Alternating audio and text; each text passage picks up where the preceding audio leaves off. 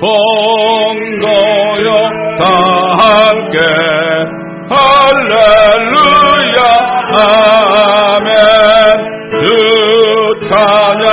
찬양하여라 할렐루야 아멘. 주 보좌 앞에서 다시 은혜를 다 찬송하여라 할렐루야 아멘. 만문을 열어라 할렐루야 아멘. 온 하늘 울려라 할렐루야 아멘. 인도자 되시며 친구가 되신 주 그 사랑 한없다 할렐루야 아멘. 주 찬양하여라 할렐루야 아멘. 찬양은 끝없다 할렐루야 아멘. 거룩한 집에서 은총 기리며 늘 찬송 부르자 할렐루야 아멘.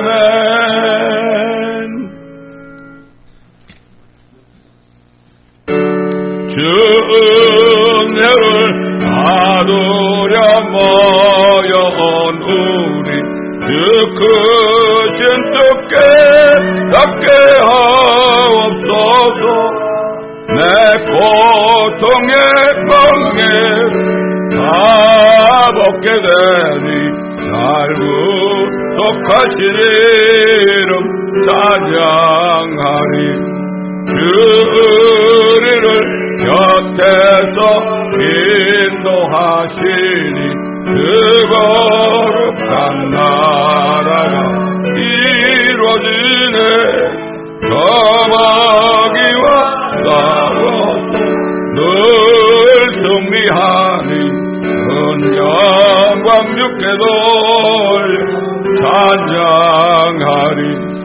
주 우리의 방패와 장검 되시니 나슴 위에 주님을 바릅니다. 큰 환난을 당할 때 늘 도우시니 성전과 높이 불러 찬양하니 아멘. 저 요단강 건너편에 찬란하게 배는지 예루살렘 새집에서 주의 얼굴 내어리. 빛난 하늘 그 집에서 주의 얼굴 배우리. 한량없는 영광 중에 주의 얼굴 배우리. 주가 내게 부탁하신 모든 역사 마친 후 예비하신 그 집에서 주의 얼굴 배우리. 빛난 하늘 그 집에서 주의 얼굴 배우리. 한량없는 영광 중에 주의 얼굴 배우리. 성도들이 함께 모여 할렐루야 부를 때 나도 기쁜 마음을 바다파여 흐르니 빛난 하늘 그 집에서 그의 얼굴 배우리 한량없는 영광 중에 주의 얼굴 배우리 이 세상에 나는 동안 주의 일을 힘쓰고 썩을 장막 떠나는 주의 얼굴 배우리 빛난 하늘 그 집에서 주의 얼굴 배우리 한량없는 영광 중에 주의 얼굴 배우리. 지금의말로 모든 민족들이 회개하고 주님께 돌아올 때입니다. 우리 주 예수 그리스도께서 이 땅에 오시면 민족들을 심판합니다. 그렇기 때문에 회개하지 않는 민족들은 다 심판하신다고 성경에 기록되어 있습니다. 그래서 이 찬송 부를 때 우리가 기도하는 마음으로 모든 민족들이 다 회개할 수 있는 그러한 은혜를 베풀어 달라고 이 마음을 가지고 이 찬송을 드리겠습니다. 어느 민족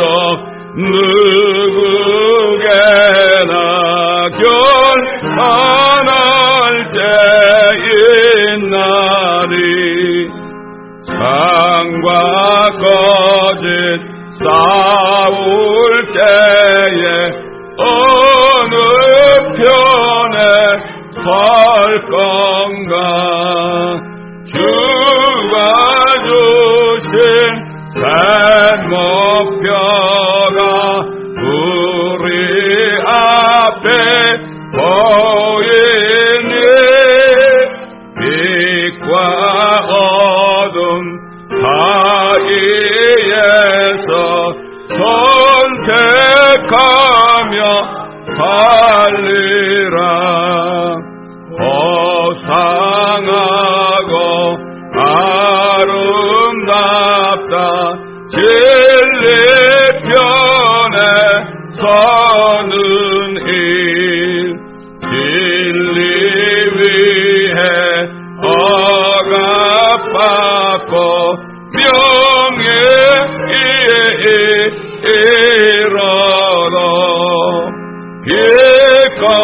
비겁한 자 물러서나 용감한 자 구세계 낙심한 자 돌아오는 그날까지 소리라. 순교자의 빛을 따라 주의 뒤를 쫓아서 십자가를 등에 지고 암만 향해 가리라. 새 시대는 새 의무를 우리에게 주나니 진리 따라 사는 자는 전진하리. 언제나 악이 비록 성하여도 진리 더욱 강하다. 진리 따라 살아갈 때 어려움도 당하리. 우리 가는 그 앞길에 어두운 장막 걱정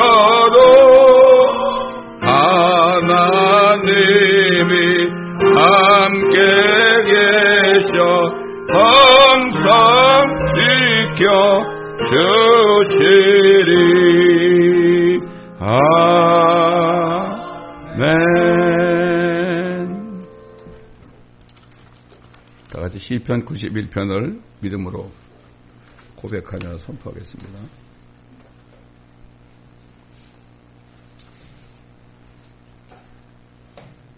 시작.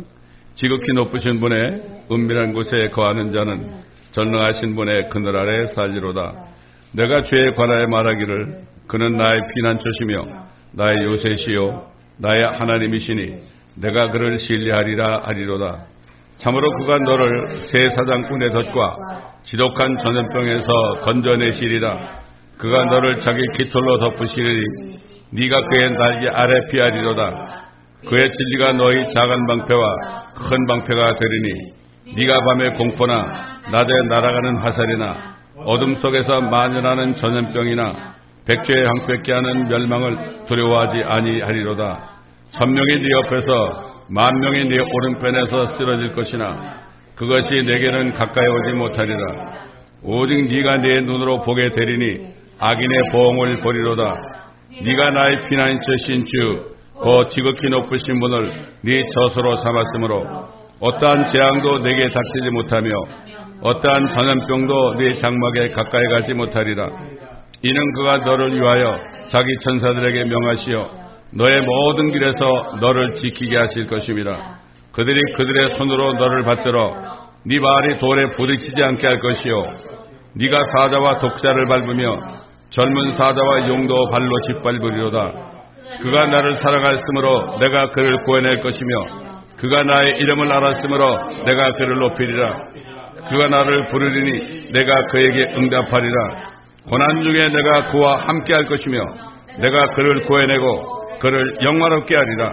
내가 장수로 그를 만족케 하여 내 구원을 그에게 보이리라. 아멘. 주 앞에 나올 때 우리 맘이 기쁘고 그 말씀 힘내어 희망 솟아오른다. 고난도 슬픔도 이기게 가봅시고 영원에 이때여 살아가게 하소서. 우리의 사랑과 기쁨 구원의 하나님 우리 경배를 받아주시옵소서.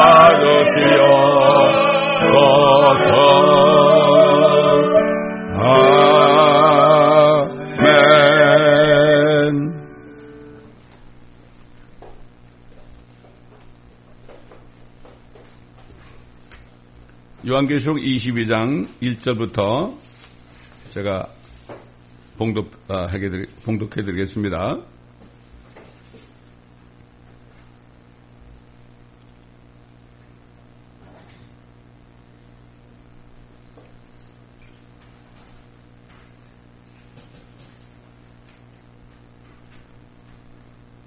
또 그가 나에게 하나님과 어린양의 보좌에서 흘러나오는 수정처럼 밝은 생명수의 정결한 강을 보여주더라.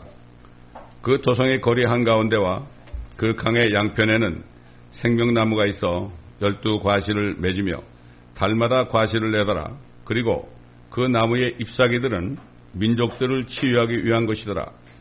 다시는 저주가 없고 하나님과 어린양의 보좌가 그 안에 있을 것이며 그의 종들이 그를 섬기리니 그들은 그의 얼굴을 볼 것이며 그의 이름이 그들의 이마 위에 있으리라. 거기에는 밤이 없겠고 그들에게는 촛불도 햇빛도 필요하지 아니하리니 이는 주 하나님께서 그들을 비추시기 때문이라. 그들이 영원 무궁토록 통치하리라. 여기까지 보겠습니다. 그 나머지 말씀은 말씀을 파악하면서 우리가 또 듣도록 하겠습니다. 여러분 오늘 제목의 말씀을 보니까 이게 무슨 말씀 같아요? 회복되는 에덴과 세상 모든 사람들 85 인구들에게 마지막으로 하나님이 주시는 메시지입니다. 이게 들어있습니다. 여러분. 그 회복이 어떻게 에덴이 되느냐? 여러분, 에덴 동산이 옛날에 있던 곳에 또 세워질 것 같아요? 하나님께서는 에덴 동산을 새 예루살렘 도성 안에 회복하신다는 사실을 오늘 여러분이 깨달으신다면 우리가 회복되는 에덴 동산의 마지막 아담이신 예수 그리스도와 함께 우리 이마에는 그분의 이름이 써 있고 그렇게 영원히 산다. 햇빛과 달빛과 별빛도 필요 없죠. 그러나 그 밖에 세상은 여전히 그게 있습니다, 여러분. 여러분이 오늘 새 예루살렘 도성 안에 이루어지게 될 에덴 동산을 여러분이 보실 수 있다면 정말 이거는 우리가 받은 축복이 얼마나 크다는 것을 우리가 새삼스럽게 깨달을 수 있습니다. 아까 읽었지만은 하나님께서 새 예루살렘 도성을 자세하게 보여주셨죠. 지난주에 말이죠. 그 재료가 어떻고 넓이, 깊이, 높이가 어떻고 말이죠. 수정 같은 그 얼마나 금이 순금이면 말이죠. 투명하다고 그랬죠. 12가지 보석이 있고요. 12진주문이 있고 거기에 대해서 우리가 자세하게 외적인 거에 대해서 지난주에 우리가 자세하게 배웠습니다. 오늘 이 시간에는 그 도성 안에 어떤 것들이 있는가 여기에 대해서 사도 요한이 봤습니다. 그래서 그가 나에게 하나님과 어린양의 보좌에서 흘러나오는 수정처럼 맑은 생명수의 정결한 강을 보여주더라. 수정이 어떻습니까, 여러분? 하얗고 반짝반짝하죠? 생명수입니다, 그게. 그거 마시면 그냥 영생하는 거죠. 또 그 도성의 거리 한가운데와 그 강의 양편에는 생명나무가 있어 12가지 과실을 맺으며 달마다 과실을 내더라. 그리고 그 나무의 잎사귀들은 민족들을 치유하기 위한 것이었더라. 그 도성 밖에 있는 민족들 있잖아요.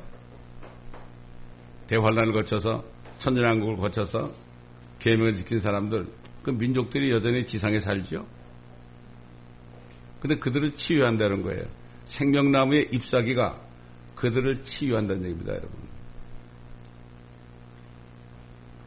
그 사도 요한이 본 도성 안에 있는 생명수의 강과 생명나무는 옛날 에덴 동산에 있었던 것들로 성경의 마지막 장을 통해 더 이상 저주가 없는 에덴 동산이 회복되는 모습을 우리가 볼 수가 있습니다. 그 에덴 동산은 하나님이 이 지상에 세우는 것이 아니라 하늘에서 세워가지고 거기 하나님의 보좌가 있잖아요. 우리 주님이 계시잖아요. 천사들이 있죠. 내 생물이 있죠. 그래가지고 하늘에서 내려옵니다, 이게. 그러니까 주님이 얘기한 내가 거처를 예배하면 너에게 오겠다는 게 그 거처가 누굽니까? 제자들 아닙니까?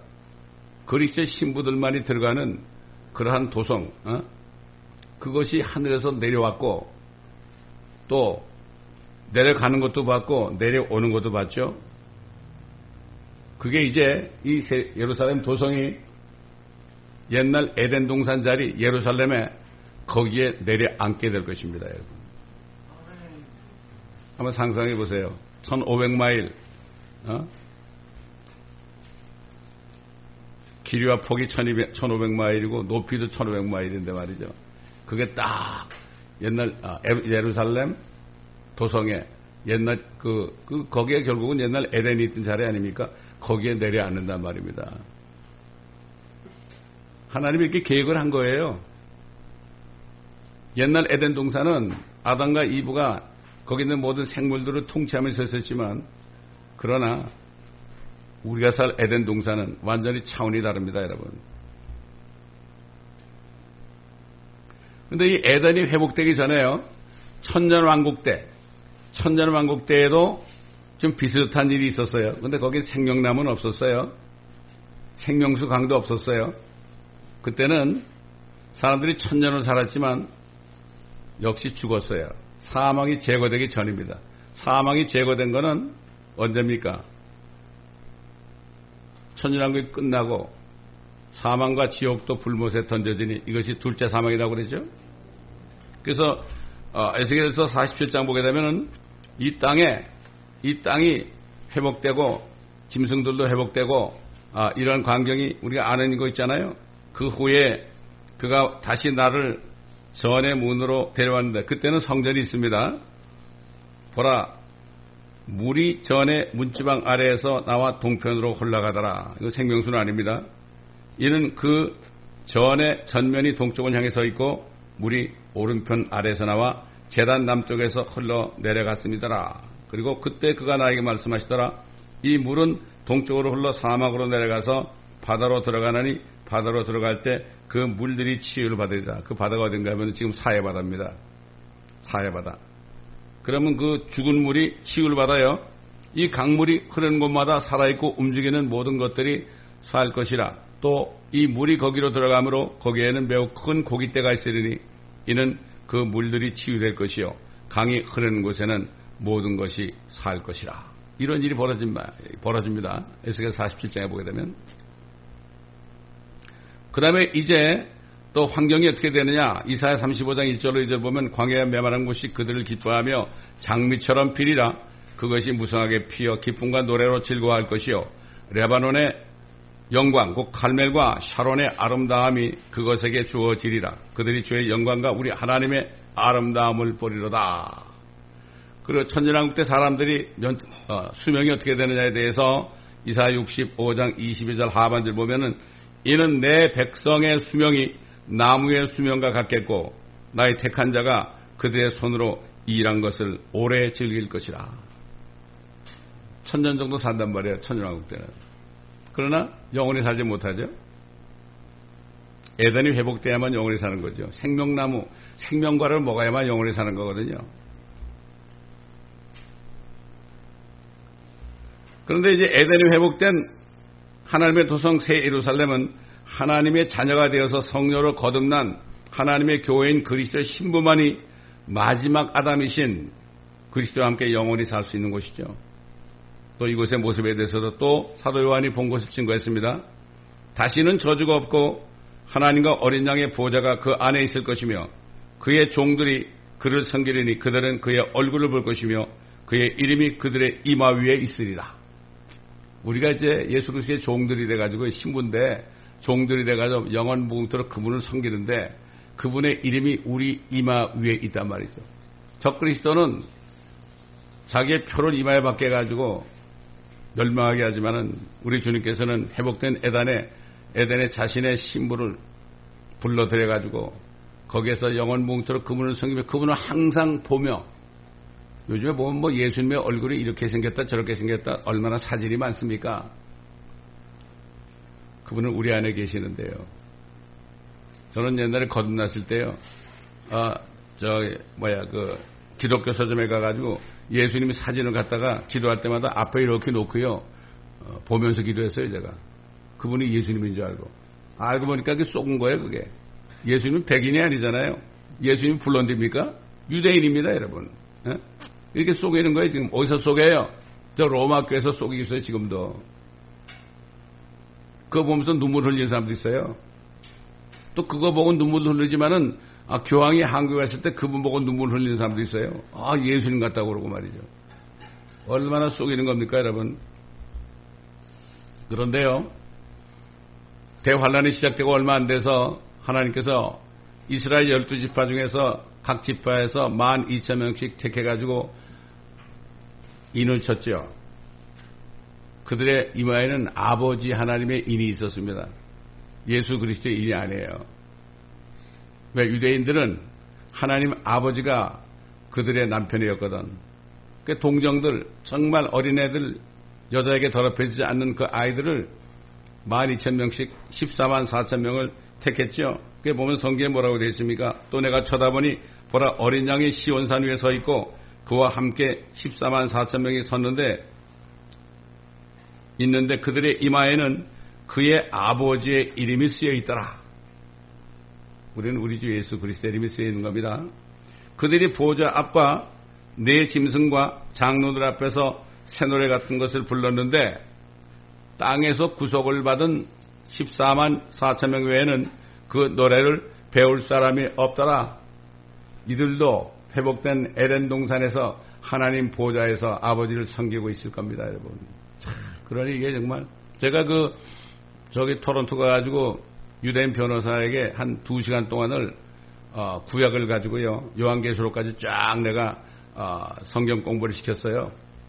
그랬더니 이분이 눈물이 글썽글썽하면서 뭐라고 하면은 혹시 내 아들이 14만 4천 명에 속할 수 없냐고 그러더라고요. 그게 뭔가 깨달아서 그런 거 아닙니까? 그래서 제가 그랬죠. 언제든지 전부 유대인 변호사 회사예요. 언제든지 원하기만 하면 내가 갈 테니까 성경을 내가 구약 성경을 가지고 공부할 테니까 언제든지 원하기만 하면 내가 갈 테니까 그렇게 알고 나를 초청하라고 하는데 그게 안 됐던 모양이에요. 그래서 제가 뭐라는가 하면은 반역자라는 비추라이라는 책을 유대인이 결국은 예수 그리스도를 영접한 후에 자신이 정말 유대인들에게 반역자가 됐잖아요. 그 반역자라는 비추라이어라는 그 책을 내가 소개해 줬습니다. 아직도 서점이 있어요. 비추라이어.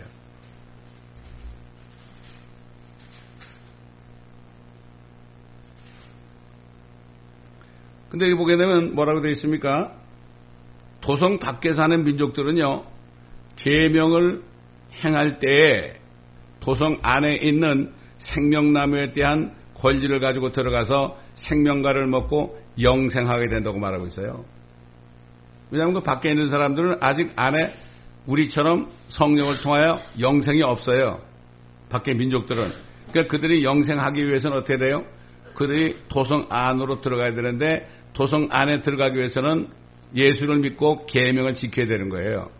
그럼 들어가서 생명과를 먹고 그들이 영생하는 겁니다. 그러니까 우리가 받은 축복이 얼마나 큰 축복입니까? 그러니까 지금 휴거가 안 되고 그리스도의 신부가 안 된 사람들은 대환란을 어떻게 공교롭게 도망다니다가 통과하고 천년왕국에 들어갈지라도 성경에 뭐라고 했습니까? 여기에 성도들의 인내가 있으며 여기에 하나님의 계명들과 예수의 믿음을 지키는 자들이 있다고 그랬죠. 그땐 그렇게 은혜 시대가 지나갔기 때문에 대환란 때나 천년왕국 때는 계명을 지켜야 돼요. 계명을 지키지 않고 죄를 짓게 되면 그냥 죽습니다. 그때는 철장으로 질그릇을 부수듯이 예수님이 철장으로 통치한다고 그랬거든요. 그들은 이렇게 계명을 지켜야만 거기 들어가서 생명과를 먹고 생명수를 마시고 영생할 수 있는 거예요. 근데 우리 안에 이미 생명수가 우리 안에 영생이 있으니까 우리는 그거 먹을 필요도 없고 우리는 마실 필요도 없죠.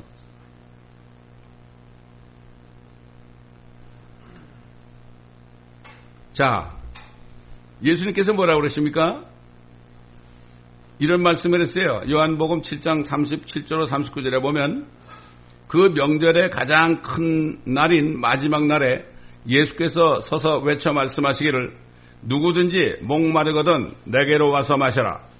나를 믿는 자는 성경에 말씀한 것과 같이 그의 배에서 생수의 강들이 흐르리라고 하시니 이것은 주께서 자기를 믿는 사람들이 받게 될 성령을 말씀하신 것이라.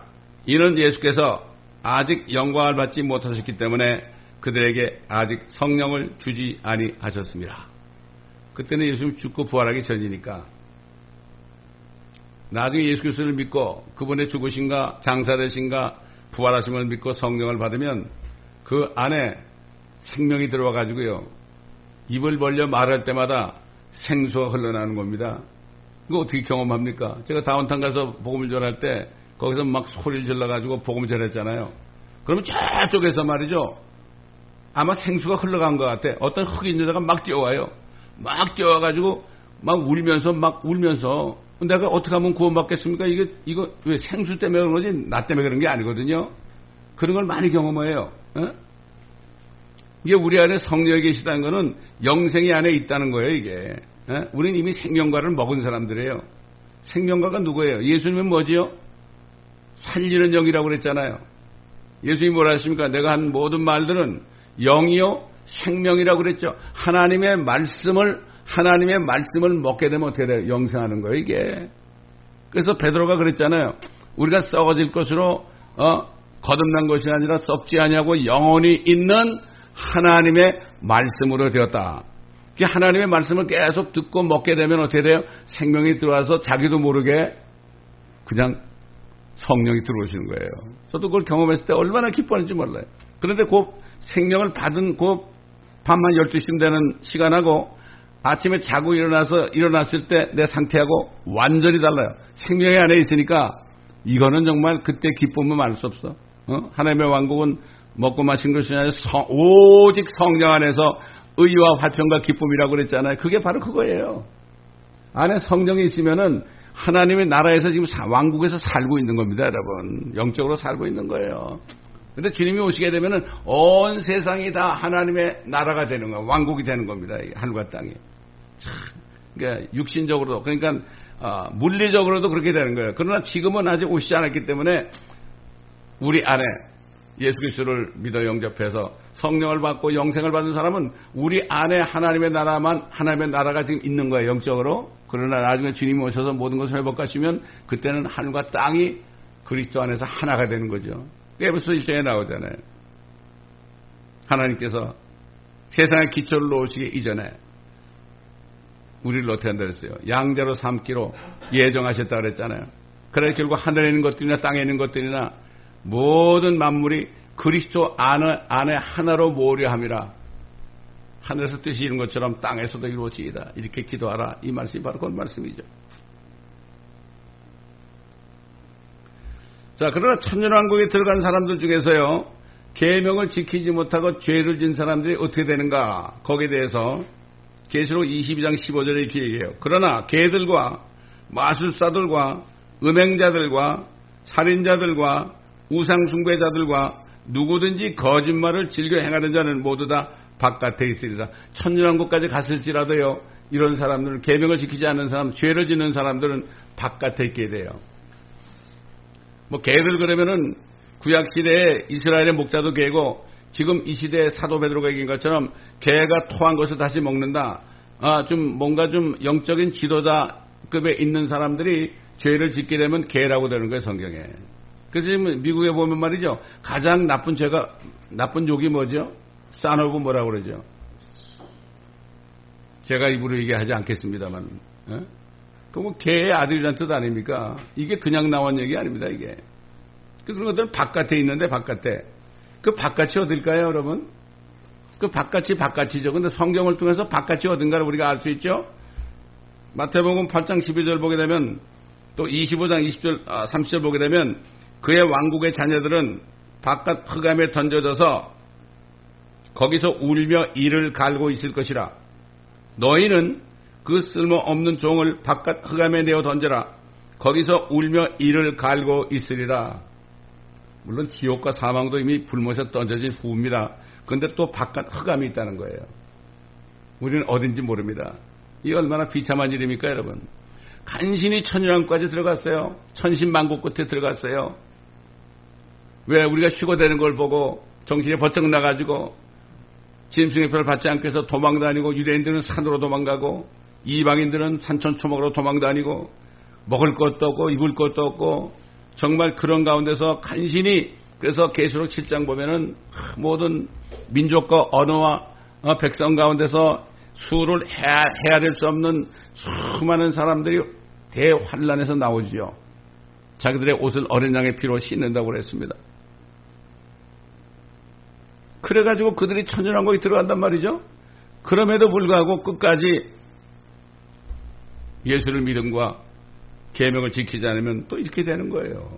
하나님께서는 정말 영원 세계에서 영원히 주님과 함께 살 사람들,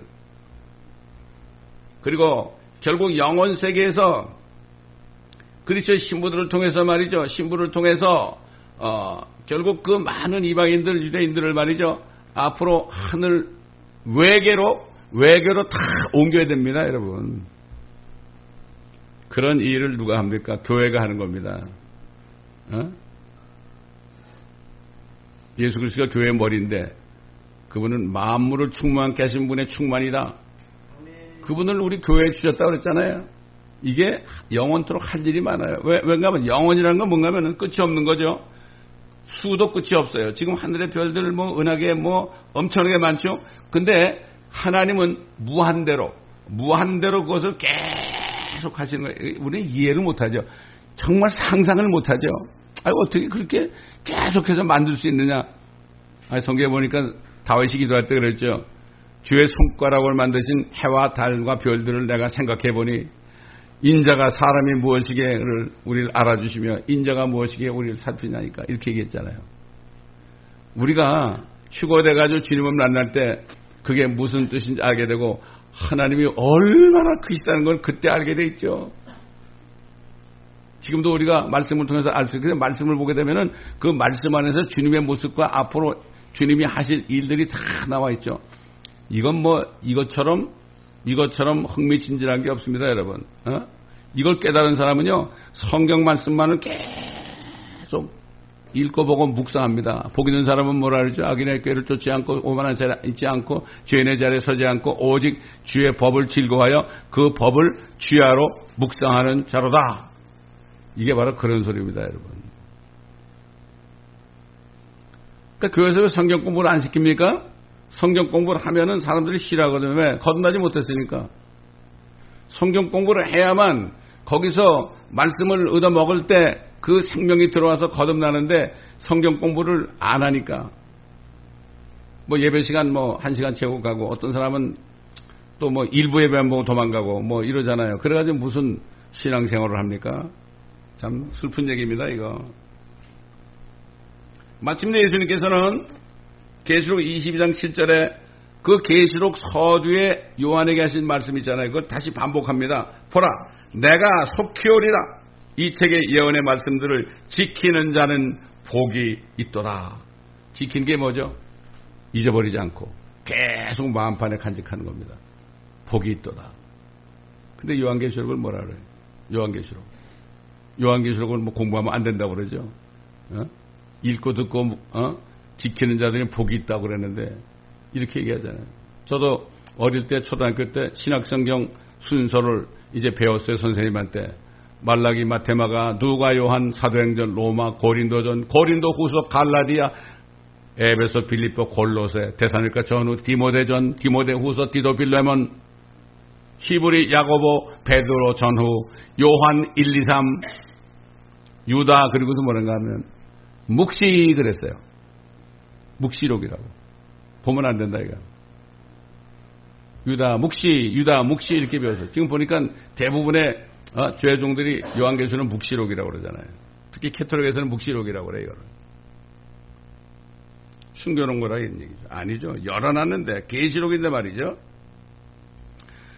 근데 요한이 말이죠. 다니엘 같은 사람을 만났어요. 그거를 경험한 걸 얘기했어요. 나 요한이 이런 일들을 보고 들었노라. 내가 듣고 또 보고 나서 이 일들을 내게 보여준 그 천사의 발 앞에 경배하려. 왜 천사일까요? 다니엘이 나타나면 다니엘도 휴거돼가지고요. 천사처럼 됐을 거 아니에요. 그렇잖아요? 천사의 발 앞에 경배하려고 엎드렸더니 그가 내게 말하기를 보라 그리하지 말라. 나도 선지자들인 네 형제들과 이 책의 말씀들을 지키는 자들과 같은 동료 종이니 하나님께 경배하라고 하니라. 또 그가 내게 말하기를 이 책의 예언의 말씀들을 봉인하지 말라. 왜 그랬을까요? 하나님이 다니엘의 예언을 예언한다면 이건 먼 훗날 얘기니까 이것을 봉인하라 그랬죠. 근데 더 이상 봉인하지 말라 요한에게 그러죠. 그게 계시하라는 얘기죠. 이는 그때가 가까움이라. 불의한 자는 그대로 불의함이 있게 하고 더러운 자는 그대로 더러움이 있게 하라. 반면에 의로운 자도 그대로 의로움이 있게 하고 거룩한 자도 그대로 거룩함이 있게 하라. 이 설교를 많이 하죠. 이거 엄청나게 무서운 말씀입니다, 여러분. 이거 지금 이 시대에 죄 지은 사람이 내버려둬. 내버려둬. 성경에 내버려 두라고 그랬어. 그냥 불의한 자도 내버려 두라. 이게 그 정도 소리가 아닙니다, 이건. 이게 이렇게 된 사람들은 말이죠. 영원 무궁토록 불의하고 더럽게 되는 겁니다. 아까 보시잖아요. 성 밖에 있는 사람들 보세요. 영원 무궁토록 더럽게 되고 그렇게 되는 겁니다. 그때 이 소리를 듣는 사람들은 얼마나 슬플까? 때는 늦은 거죠. 때는 늦은 되니까 우리가 휴거가 되는 거예요. 그래서 휴거가 되려면 하나님의 성령이 계셔야만 휴거가 되는 거죠. 성령은 그리스도의 영이니까 그분의 영이 있어야만 우리가 그분의 신부가 되는 거 아닙니까? 근데 요즘에 보면 다른 영이 너무 많아. 성령이 아니야. 근데 성령으로 가장을 해. 특별히 카리스마 같이 설교하는 사람들 있잖아요. 자기 말 안 들으면 성령 회방죄라고 그러잖아요. 성령 회방죄는 성경을 보게 되면은 예수님이 마귀에 들렸다. 예수님 안에 마귀가 있다고 한 거를 성령 회방죄라고 그랬어요. 그걸 자기한테 갖다 붙이는 겁니다, 여러분. 이렇게 속이는 겁니다. 거짓 선생들, 거짓 목자들이 말이죠. 속으면 안 됩니다. 자, 이제 우리는 지금 세상에 살고 있는 80억이나 되는 사람들에게 하나님께서 사도 요한을 통해서 마지막으로 주시는 말씀을 이제 듣습니다. 지금 듣게 됩니다. 여러분, 80억의 인구를 지금 세 종류로 나눴어요. 여기에 보게 되면 첫째는 뭡니까? 주 예수 그리스도를 믿어서 구원받아서 성령을 통하여 영원한 생명을 받은 그리스도인이 된 그리스도의 신부에게 주시는 마지막 메시지입니다. 우리에게 주시는 메시지예요. 잘 들어보세요. 그게 뭔가? 보라, 내가 속히 오리니 내가 줄 상이 내게 있어 각 사람에게 그의 행위에 따라 주리라. 나는 알파와 오메가요 시작과 끝이며 처음과 마지막이라. 이게 뭐죠? 상이 있단 말이에요. 상 받을 준비하라는 얘기예요. 우리에게 주시는 메시지는 마지막 메시지입니다. 여러분 정 목사님은 왜 그 쪽방촌 가서 그렇게 하겠습니까? 기쁨의 멸류관을 받아야 되잖아요. 에? 주님 곧 오실 텐데 한 사람이라도 구원해야 될 거 아닙니까? 그분이 안 갔으면은 우리 본 것처럼 말이죠. 한 사람이 그렇게 구원받고 말이죠. 똑같잖아요. 우리가 중남미 다닐 때 영접한 사람에게 주님이 어디 계시냐면 엠미 꼬라선 그러잖아요. 이 사람 한국 사람도 내 마음에 있다고 그러잖아요. 이게 뭐 누가 가르쳐줬나요? 그러니 이게 이 사람이 너무나 구원받은 게 기쁘니까 다음 며칠에 오시면은 그러면 내가 사람들을 다 여기 모아놓을 테니까 그때 또 복음을 전해달라고. 수가성년이 그랬잖아요. 예수님 만나가지고 영원한 생명을 받았잖아요. 그러니까 물동이를 버려두고 막 동네로 뛰어들어갔죠. 거기 사람들이 자기를 놀리는 사람 아니에요. 결혼을 5번 했다 이혼한 사람인데 놀리는 사람 아닙니까? 그런데 거기 뛰어들어가지고 와보라 내가 그리스도를 만났다 그랬잖아요. 다 와가지고 다 구원받았지 않습니까? Come and see, 와보라. 성령을 받은 사람은 그렇게 하게 돼 있습니다. 만나는 사람마다 와보라. 옛날에 어떤 나이 드신 분이 구원을 받아가지고 너무 기쁘니까 주일날 설교를 들은 다음에 CD를 카피해달라 그래가지고요. 마켓 가가지고서 사람들에게 준 거예요. 그래서 이거 들어보라고 그런 거. 이거 들어보라고. 그랬더니 매주마다 그 말씀을 듣는 사람이 왔다는 거예요. 그런 얘기를 들은 적이 있어요, 제가. 우리에게 준 메시지입니다. 여러분, 어제도 오늘 목사님하고 통화하다 이런 얘기를 나눴어요. 요즘에 사람들이 하나님의 말씀을 우습게 한다 이거예요. 그 제가 뭐라는 줄 아십니까?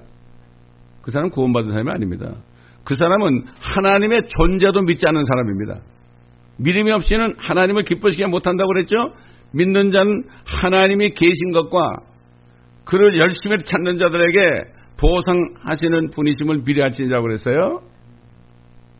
그러면 하나님의 말씀이 하나님인데 그 말씀을 대수롭게 여기지 않고 말씀대로 안 살고 거짓말하고 온갖 나쁜 짓 하는 사람은 하나님의 존재도 부인한 사람이에요. 오늘도 많은 사람이 예배 드리고 있죠, 교회에서. 그런데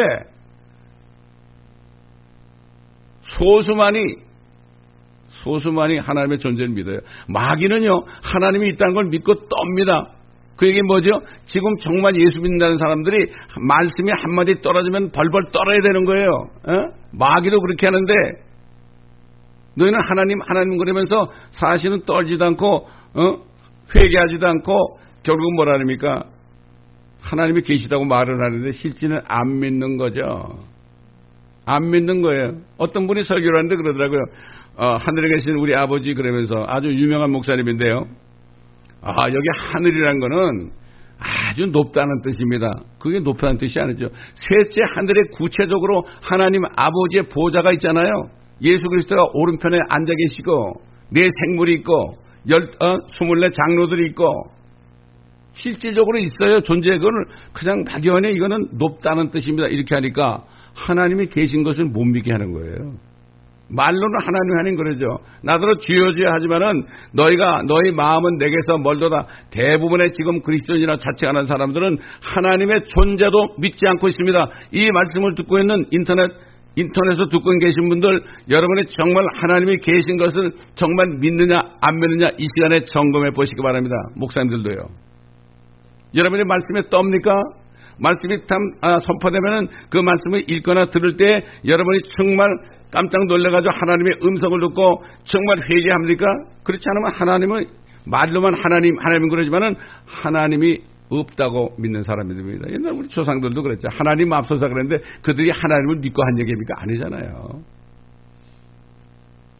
어제 그 목사님하고 통화하는데 하나님이 그런 지혜를 줘가지고 제가 그래서 요즘에 하나님의 존재조차도 믿지 않는 사람들이 교회에 앉아 있습니다. 그랬더니 맞습니다. 그러시더라고. 무슨 얘기입니다, 이거. 그 다음 두 번째 마지막 메시지는 누구한테 준 겁니까? 이 요한계시록의 말씀을 말이죠. 함부로 빼고 더하고 이런 사람들 있잖아요. 이는 내가 이 책의 예언 말씀들을 듣는 각 사람의 증거함이니 누구든지 이것들에 더하면 하나님께서 이 책에 기록된 재앙들을 그에게 더하실 것이요. 또 누구든지 이 예언의 책의 말씀들에서 삭제하면 하나님께서 생명의 책과 거룩한 도성과 이 책에 기록된 것들에서 그의 부분을 제하여 버리시리라. 그게 무슨 얘기예요? 생명책이 제하여버리고 거룩한 도성에서 이 책에 기록된 것들에서 그의 부분, 그가 속해 있던 부분을 제해버린다 이런 얘기예요. 무슨 얘기죠? 하나님 말씀을 제하거나 변개하지 말라는 말씀은 첫째 신명기에도 있고요, 잠언에도 있고 지금 요한계시록에도 있습니다, 여러분. 특히 요한계시록은 이 책이라고 그랬으니까 요한계시록의 말씀을 함부로 더하고 빼고 주물르는 사람들, 이 사람들은 아닙니다. 이 사람들은 생명의 책에서 없어지는 겁니다, 여러분. 이게 무슨 얘기 아닙니까? 자, 마지막으로요. 세 번째 그룹은 누구죠? 세 번째 그룹은 아직까지도 예수 그리스도를 믿지 않는 사람들이에요. 뭐라 해서 또 성령과 신부가 말하기를 오라 하더라. 듣는 자도 오라 말하게 하고 또 목마른 자도 오게 하며 원하는 자는 누구든지 생명수를 값없이 마시게 할지어다. 우리 주 예수 그리스도의 은혜가 너희 모두와 함께 있을지어다. 아멘. 80억입니다. 80억. 지금 뭐 다른 종교 믿는 사람이 얼마나 많습니까? 교회들이 얼마나 지금 타락을 하고 교회들이 얼마나 배교를 했습니까, 여러분? 얘기들은 잘하는데 따져보면 결론은 뭔가 하면 돈입니다. 돈이나 하나님이나 둘 중에 하나인데요. 다 우상을 섬기고 있습니다. 다 물질을 섬기는 거죠. 금, 은, 동, 철, 나무 이걸 섬긴다고 그랬잖아요. 요한계시록에 보면 회개하지 않는다 그래서 그 신들을 계속 섬긴다 그래서 그게 뭐죠? 금으로 만들었죠. 은으로도 만들죠. 물건들을. 노수로도 만들죠. 철로도 만들죠. 철로 만든 것들 중에 가장 대표적인 게 뭐죠? 자동차 아닙니까? 자동차가 지금은 철로 너무 무거워서 안 만들지만 옛날에 말이죠. 아주 오래전에 미국 자동차는 전부 철이에요. 철. 그때는 가스가 쌌으니까 그래가지고 그냥 엄청난 무쇠덩어리가 막 길에 다니고 그랬잖아요. 그러니까 그 철로 만든 것 중에서 가장 좋은 게 뭡니까? 롤스로이스 아닙니까? 요즘에 왜 이렇게 크리스찬들도 롤스로이스 타는 사람이 이렇게 많은지 몰라. 그게 철을 섬기는 거예요. 그게 집이 뭐죠? 나무로 줬죠? 캘리포니아 나무로 줬잖아요. 멋진 저택들 있잖아요. 그거 좋아하는 거 이게 나무를 섬기는 거예요. 금 나라들이 말이죠. 금을 많이 가지려고 얼마나 노력을 합니까 지금? 그것 때문에 얼마나 싸움질합니까? 지금 미국 달러를 없애버리려고 얼마나 난리를 칩니까? 다 금과 싸우는, 금을 더 가지려고 그러는 거예요. 은도 마찬가지고요. 근데 우리는 왜 안 싸웁니까? 우리 새 예루살렘 도성 가면 길이 뭐예요? 24K도 아니고 100% 금입니다. 맑은 유리 같은 금을 우리가 밟고 다닙니다, 여러분. 아이고, 이거, 지금 뭐 진주 말이죠. 큰 거 진주 좀 이게 목에 걸고 여기다 좀 큰 거 하면 사람들이 야, 이거 얼마짜리냐고 그러잖아요. 아이고, 우리는 들락날락하는 건 문이 진주로 돼 있는데 문제는 뭐죠? 이 말씀을 믿느냐 안 믿느냐, 이 차이입니다. 또 말씀드리지만 요즘 마지막 때의 교회들, 그리스도인이라 자처하는 사람들, 하나님의 존재조차도 믿지 않으면서 예배 드린다는 사람이 거의 태반입니다. 태반이 뭡니까 지금? 옛날에 어떤 분이 미국에서요 조사를 해봤습니다. 뭐 장로교회, 감리교회 뭐 이런 교회들 다 조사를 해봤어요. 목사님들에게 설문조사를 해봤어요. 주님이 오시지 않는다고 그러는 사람이 90%예요, 여러분. 지옥이 없다는 사람이 90%의 목사들이. 그러니 그 밑에서 배우는 사람들은 어떻겠습니까, 여러분? 근데 침례교회가 제일 낫더라고. 침례교회는 50%밖에 안 돼. 그래서 그중 침례교회가 낫더라고, 그래도.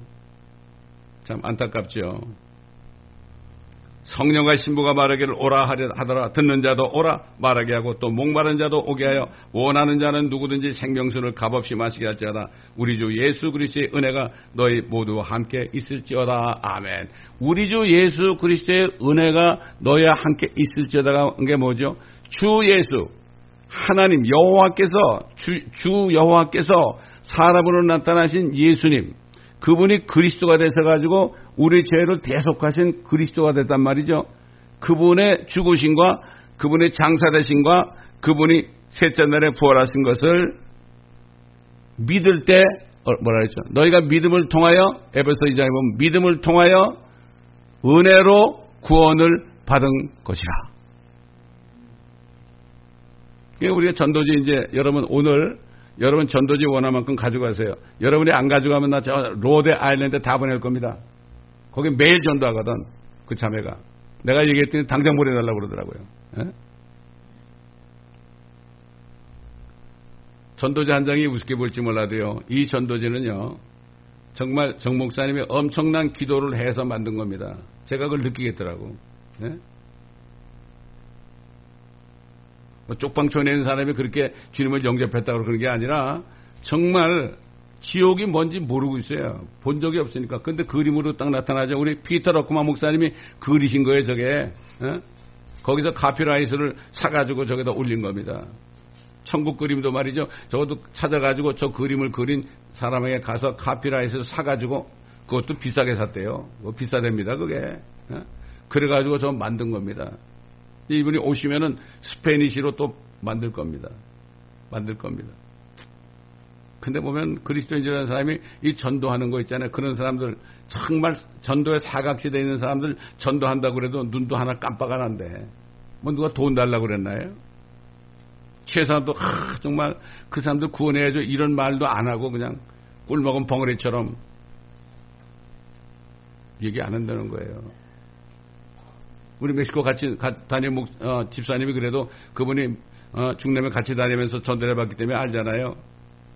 이 얘기를 듣더니 너무나 감사해가지고 정말 이것도 써야 되겠다 그래가지고 가족들한테 이거를 다 보내는데 한 사람도 여기에 대해서 정말 이 일은 너무 중요한 일은 말 한마디 하는 사람이 한 명도 없더랍니다.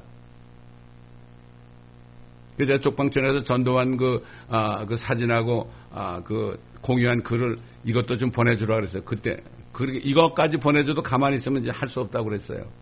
이런 시대가 됐습니다, 지금. 하나님께서는 성령과 신부가 말이죠. 목마른 자도 오게 하고 듣는 자도 오게 하고 생명수를 값없이 마시게 할지어다. 공짜로 마시게 할지어다. 우리 주 예수 그리스도의 은혜가 너희 모두와 함께 있을지어다. 지금이라도 이렇게 구원받아서 거듭나면은 우리처럼 회복되는 에덴이 있는 하나님의 도성 새 예루살렘에 들어갈 수 있는 겁니다. 이런 사람을 이렇게 우리가 구원해 주면은 얼마나 영원 봉투로 고맙다는 얘기 듣겠습니까? 물론 주님의 은혜죠. 그렇기 때문에 이제 오늘로서 요한계시록 22장에 있는 그 마지막 메시지까지 제가 증거했습니다. 다음 주에는 제가 뭘 해야 될지 저는 모르겠어요. 아직 생각도 안 해봤어요. 주님이 어떤 말씀을 증거하라고 그럴지 저는 아직도 모릅니다. 이제 제가 설교 끝나고 이제 예배 끝나면은 그때부터 저는 묵상에 들어갑니다. 주님, 내가 무엇을 해야 됩니까? 그때마다 주시는 말씀만은 저는 계속 증거해 왔습니다. 내 생각으로 이거 해야지 하는 경우는 거의 없었습니다. 여러분도 함께 기도해 주시면 좋겠습니다. 기도하겠습니다. 아버지 하나님, 우리에게 맡긴 사명, 때를 얻든지 못 얻든지 복음을 전하라는 말씀, 사도 바울이 디모데 목사에게 주 예수 그리스도의 나타나심과 그의 왕국을 두고 명하노니 너는 말씀을 전파하라. 때를 얻든지 못 얻든지 전하라. 때가 되면 많은 사람들이 귀를 가렵게 해줄 선생들을 많이 두리라.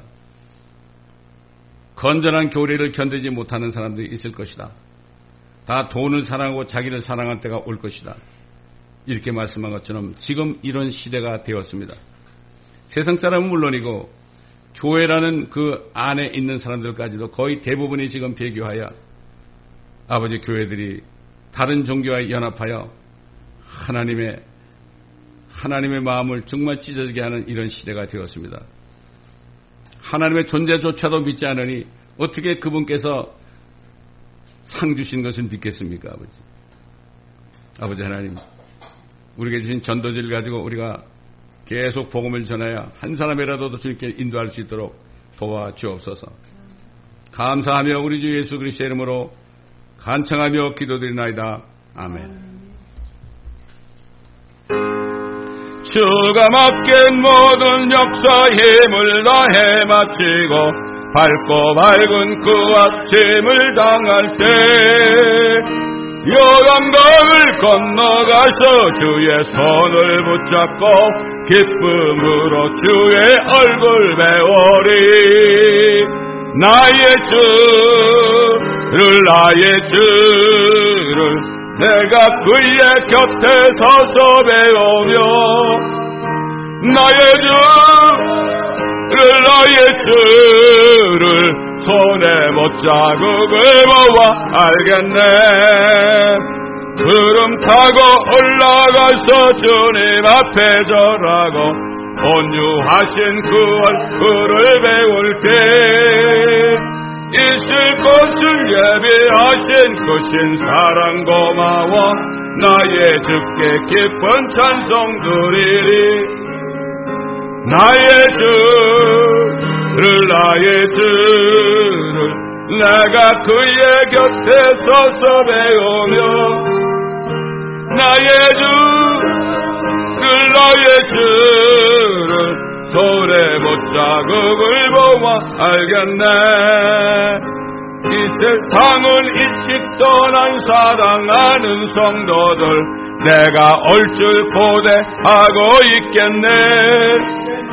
저희들과 한 소리로 찬송 부르기 전에 먼저 사랑하는 주를 배우리. 나의 주를 내가 그의 곁에 서서 배우며 나의 주를 손에 못 자국을 보아 알겠네. 영화롭게 시온 성문 들어가서 다닐 때 흰 옷 입고 황금 길을 다니며 금고문고 맞추어서 새 노래를 부를 때 세상 고생 모두 잊어버리리. 나의 주를 내가 그의 곁에 서서 배우며 나의